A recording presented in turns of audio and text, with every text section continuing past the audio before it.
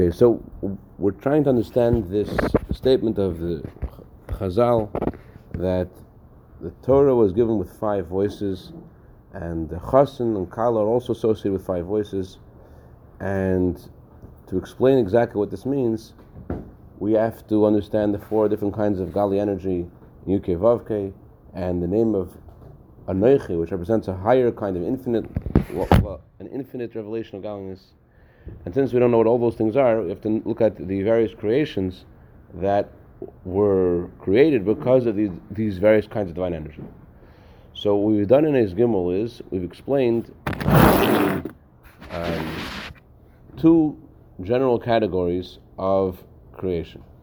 We said that the inanimate and vegetation could be categorized as body, versus animal and human could be categorized as soul. And in short, what that means is that even not only in things which are inert, they have Gali energy, but it's not noticeable at all that there's anything alive, but even in vegetation, although Hashem is animating it and it's discernible, you could see that there's a change in the stuff of the plant, of the tree, of the blade of grass, yet the whole purpose of the Gali energy is to cause this thing to grow. It's about the body growing. Versus an animal has 2 distinct qualities that are not present in inert or vegetation. And what are they? You remember? The ability, like how the animals like moving groove. The movie Groovy, is that what you say? They move and groove. You were saying the plants, right? We didn't get to moving yet, but you're right. We'll see when the movement is relevant. We didn't get to there yet. What we said so far is that animals, their life force is nafshis. They have a body, of course, but their body is something which is about the fulfillment of their desire. Even although animals' desires aren't like human desires, they're very instinctive and they react to things based upon their physical nature, etc. But they have a desire. They have this thing called desire, which is not present in inert or vegetation. Their body is something which serves to fulfill their desire, and that's why we find something else that as soon as they want to do something, their body reacts immediately. Why is that? Because their energy, their soul, is one with their body. The kind of energy in them is a soul energy. They have a desire, and this soul is one with them. It's not like a car, a toy car, electronic car, where the battery causes the thing to move, but the car itself doesn't have any life. The body itself is alive because the soul and the body are one. And what kind of life is there? There's a nafshistic life. There's a soul kind of life. The animal has desire. Yeah. You see, the Sumeach also has. Is it the ability to express, hold on to the desire? Because even Sumeach has a certain, something comes to attack it, it goes in a different way. But obviously, it can't express it, and it's much less than what an animal would be. They yell at plants. In note 30, there it says that inert vegetation do not have any desire or feeling. That's what it says. Ein behem ratzon v'hergish. It must be like conscious, independent in of themselves, but externally they're effective. It's like famous research. Yet they had plants that they said kind things to, and it sounds silly. Yeah. Kind things to, and hateful things. Right. And the hateful plants, they wilted and died in these Right. They have crazy ways. Also, the same thing happened with the plant. They had one in one room, another in another room, same light, same everything, except one got a little more attention. The other one just got its water and food and walk away. And the one, the other one didn't do that. So they have something, obviously not enough to. They probably don't know about it. They're not sitting there. It's like they can't express it. They can't. Listen, I haven't done the research, and I don't know, but I you know what it says over here. That's language over here. Chachamim always comes to, so there's no question about it. But the words of scientists don't necessarily. No, it's true. Akoponim, unlike a chariot to a rider, the chariot follows the rider. A body and soul work in a different way. The chariot is not the rider. Chariot is separate from the rider. The rider leads the chariot where the rider wants it to go, but the limbs of a person's body or an animal's body are one with the soul of the animal, and therefore they are automatically following whatever the desire is. Okay, we also spoke about the concept of mahus. Remember what the word mahus is? Mahus is made up of two words. Mahu, what is it really? So, by the body of an animal, the body of the animal is about its soul. Its mitzias is its existence is that it's a body. But mahus, what is it really about? It's about its soul. Unlike by vegetation, where the soul is a bodily kind of soul. Its soul is only about making the body grow bigger. Versus by an animal, the body is there to fulfill the desire of soul. So the mahus, the essence of the body of the animal, is its soul. Let's go further. The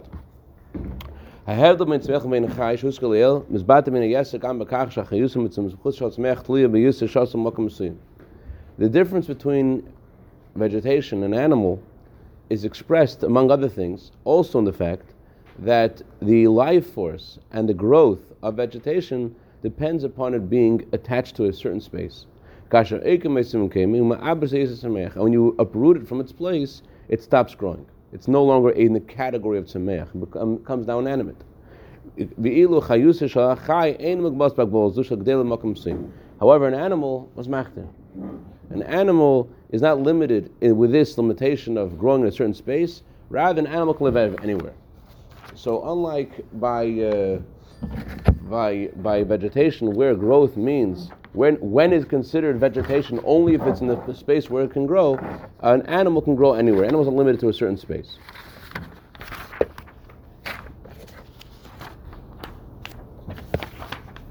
What's the reason for this? A physical thing is attached to a space. Since the whole life force of vegetation is a physical life force, therefore it's limited to a certain space. On the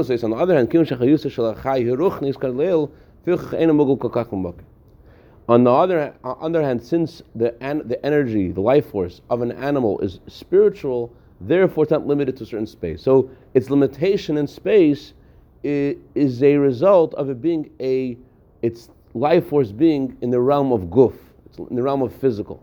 It's limited to a certain space because that's what physical things are. Physical things are limited to a certain space. Versus an animal, its life force is nefesh, it's a soul kind of life force, and therefore it's not limited to a certain space. Is that what you meant by the moving and grooving, Michal Mordechai? I thought we got that far. I thought I remember. Okay. Maybe it was on Friday. Okay, Eis Hey. Just as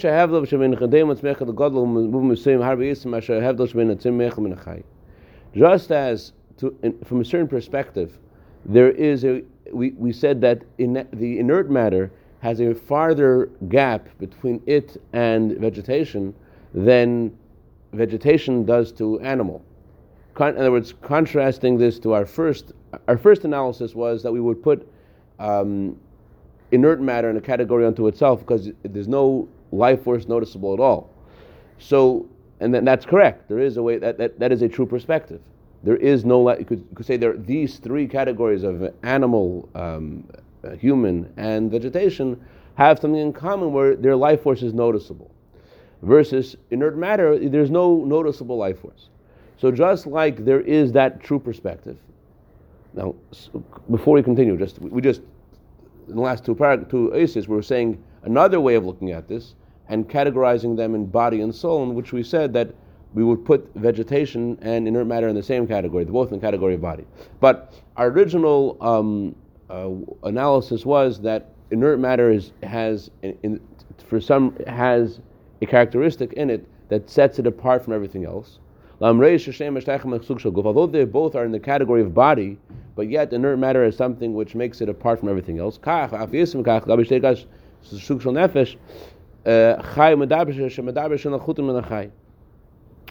is this true in regards to the two categories in the two items in the soul category, animal and human, that although they're both in the category of soul, there is something that sets apart man completely from an animal. In a way, even more than inert matter is separate from vegetation, a man is different than an animal. There's a farther distance, in other words, between man and animal than there is between inert matter and vegetation. Why? The next column, because man is the chosen one of all creatures. All creatures were created to serve man. It sounds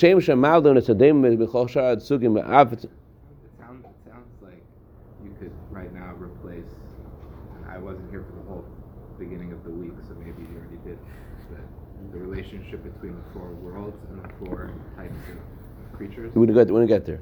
We're going to go there. Yeah, that's where we're going.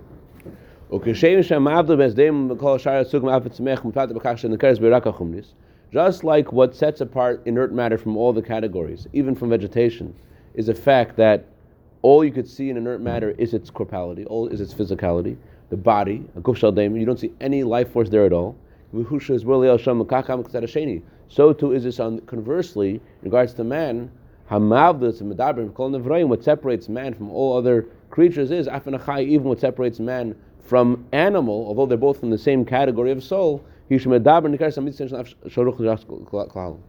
that man, in a human being, you could see the true meaning of soul, true meaning of spirituality. So although we put these two items in one category, but there is a far greater distance between man and animal than there is between inert matter and vegetation. And what is that difference? Then in inert matter, you don't see any kind of life force. Inert, inanimate. I don't want to say the word inanimate because inanimate means there's no animation. The Rizal says they're inanimate. The Rizal says that even rocks and water have a soul. So I like the word inert better. Did you hear the story when the Rebbe edited Rabbi Weinberg's transcription that changed the word inanimate to non-moving? Yeah. Well, it's obvious the Rebbe is using the word nikeres. Yeah. What's obvious there doesn't mean that it's not. It's just what's was. Yeah, I'm saying what that's. What we are seeing. I'm just saying. Right. I'm just saying why I prefer that word. You call it earth matter? Inert. Inert. It's a 4-letter word. Yeah, that's Okay.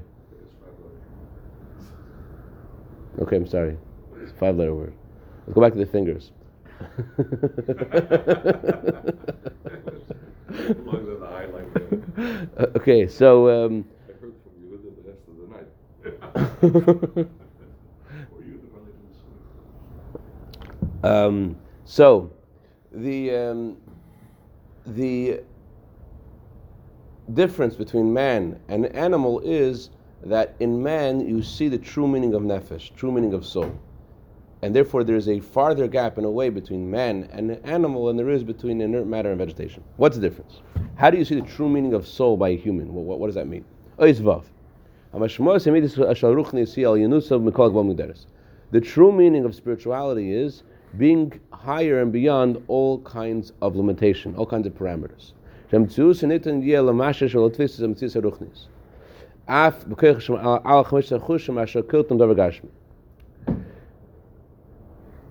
are various senses Hashem gave us, the 5 senses, and with these 5 senses we could grasp, we could accept, we could absorb physical things. But the true meaning of something spiritual is that it's not able to be touched. It's not able to be defined by physical senses.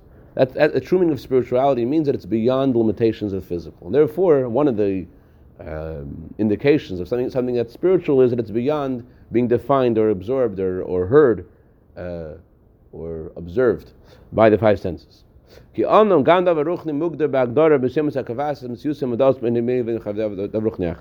truth is, as the Rambam writes, that even a spiritual being has a kind of definition that separates it from another kind of spiritual being. The Rambam talks about 10 kinds of angels, and he says difference between one angel and another is not something that we could figure out with our senses, but they have different levels of understanding of godliness, and that's why they are different from each other. So a ruchnistic thing, something which is spiritual, also has parameters, also has borders, also has definition, and that definition separates it from another thing. We talk about Hashem's chesed or Hashem's gvura. Hashem's chesed is not gvura. It's different. They're both spiritual, and in fact they're both infinite, and yet they're different from each other. One's chesed, one's gvura.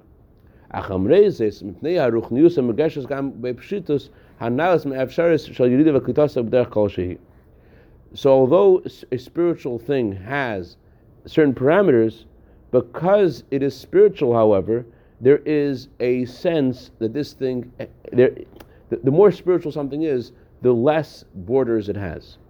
It's not able to be absorbed in the same way that other physical things are.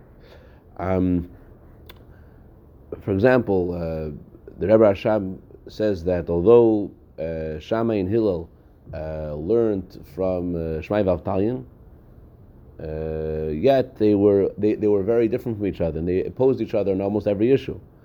Although their Rebbe, their teachers, told them one thing, but they had two completely different opinions. Actually, trying to tell me the students of Shammai and Hillel. Who's the teacher of Shammai and Hillel? Shmai Valtalion. So, and what does it say? Akapanim, their teachers had an idea that was presented to them, and their teachers didn't side with either opinion. The way the information was presented to them was that, in a way, they could go either way. The vessel of Shammai's mind, because of his soul, was a gvura soul. Therefore, he accepted that what he was taught that meant gvura, and Basil accepted it as chesed. What were their teachers' opinion? Their teachers didn't have either opinion. They were speaking in a more of an abstract way that didn't have yet. It wasn't leaning to neither direction. Because of the vessels of Shammai and Hillel, that's how it got the definition. Something happened between the teachers and the students. Because up to that point, there was no machlokes. And at that point, it started. So their information that was given to them was crystallized in their mind, and that caused the machlokes, caused the separation. The point is, though, the more spiritual something is, the less there is a separation from it and something else. That's one of the hallmarks of something spiritual. This simplicity that we find in spiritual things is expressed in many ways. Number one, a spiritual thing does not contradict another spiritual thing. Kefi, next page. The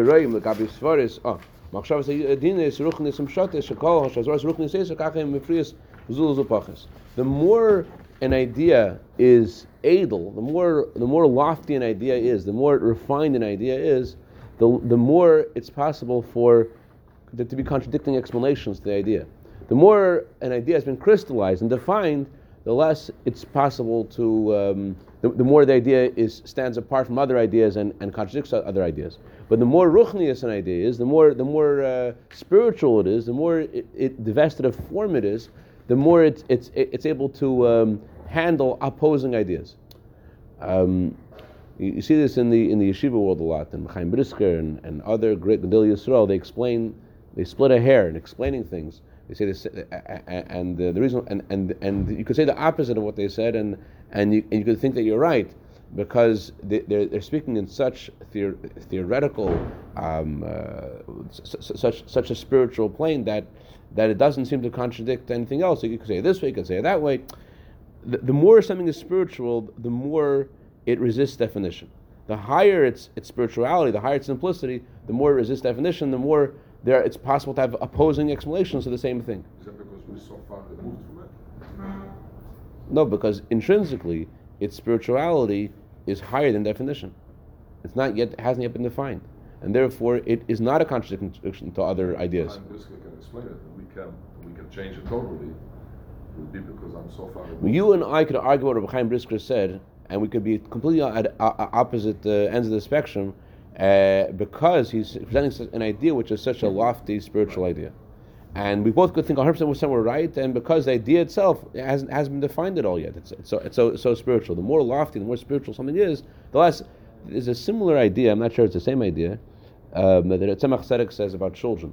He says, why is it that children get so angry? And because children have their mind. Their mind, he says, is like a cup. And when there is a bigger cup, so it's able to look at things analyze things different ways. But there's more room.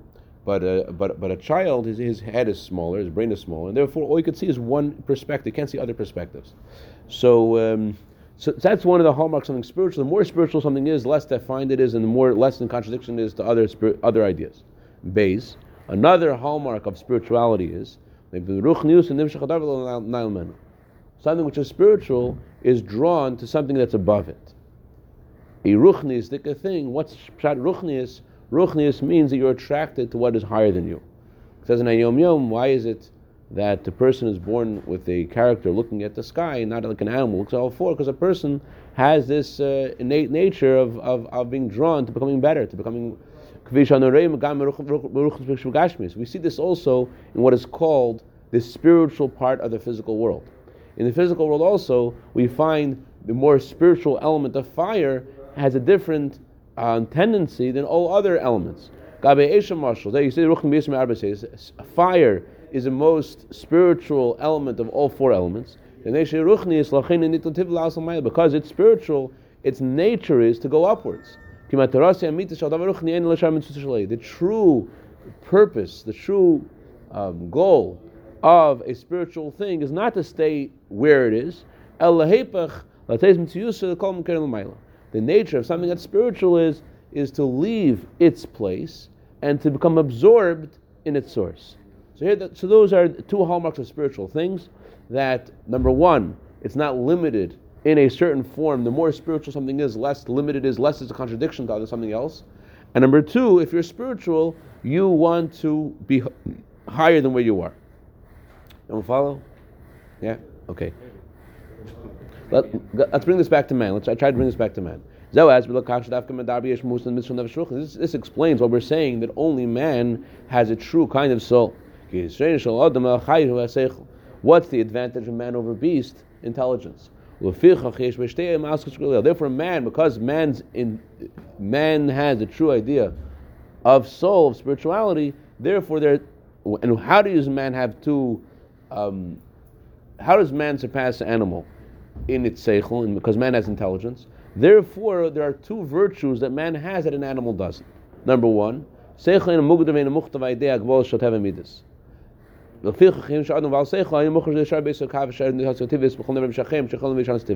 Man is different than all other creatures. Man is not limited to being a certain way. Although he may have a certain nature, he's able to change that nature. As we learned in the Maimer yesterday, that's possible for a person through his thought, through Chabad, to change. That's what the Amavriya is, different than Eved. You're able, through your understanding, to actually change your feelings, to change your whole trajectory, to change your whole character. That's what the Alter Rebbe means when he says to change the nature of your character. Through Seichel, you're able not just to change and redirect what your character should be. You have a predisposed nature of Gvura or Chesed. So you could use your mind to redirect your character. Instead of loving Democrats, you could love the Eibishter, whatever. Instead of loving Republicans, you could love whatever. But that's just using your nature. And it's also possible to change your entire nature to begin with, and that you're not limited to only being in the kav of love, but also in the kav of fear, etc. So Seichel has the ability to help us transcend our natural character to become a different kind of person. That's it's one character man has. And that's the reason why man has inside of himself, in the small world of man, there are all four kinds of categories. We find inanimate, we find vegetation, and human, and animal, all within man. Why? Because the nature of something which is spiritual is it's not in any defined parameter. And therefore man has all four inside of him. Number two, another thing that Seichel gives us is the ability to leave where we are and to become elevated. That's the main unique quality of man. Man is predominantly intelligent, and that distinguishes him from an animal. Animals are predominantly emotional. So what makes a man different than an animal is that the spirit of man ascends upwards. Man has the ability to become, he wants to become better, versus an animal is drawn only after physical things. and the person is drawn to something higher. That's all because we have seichel. So seichel gives us, number one, that we're not limited to a certain definition. We are able to change. Number two, spirituality has a nature to ascend, to go higher. So too, our intelligence gives us this impetus that we want to change, we want to become higher, we want to become better.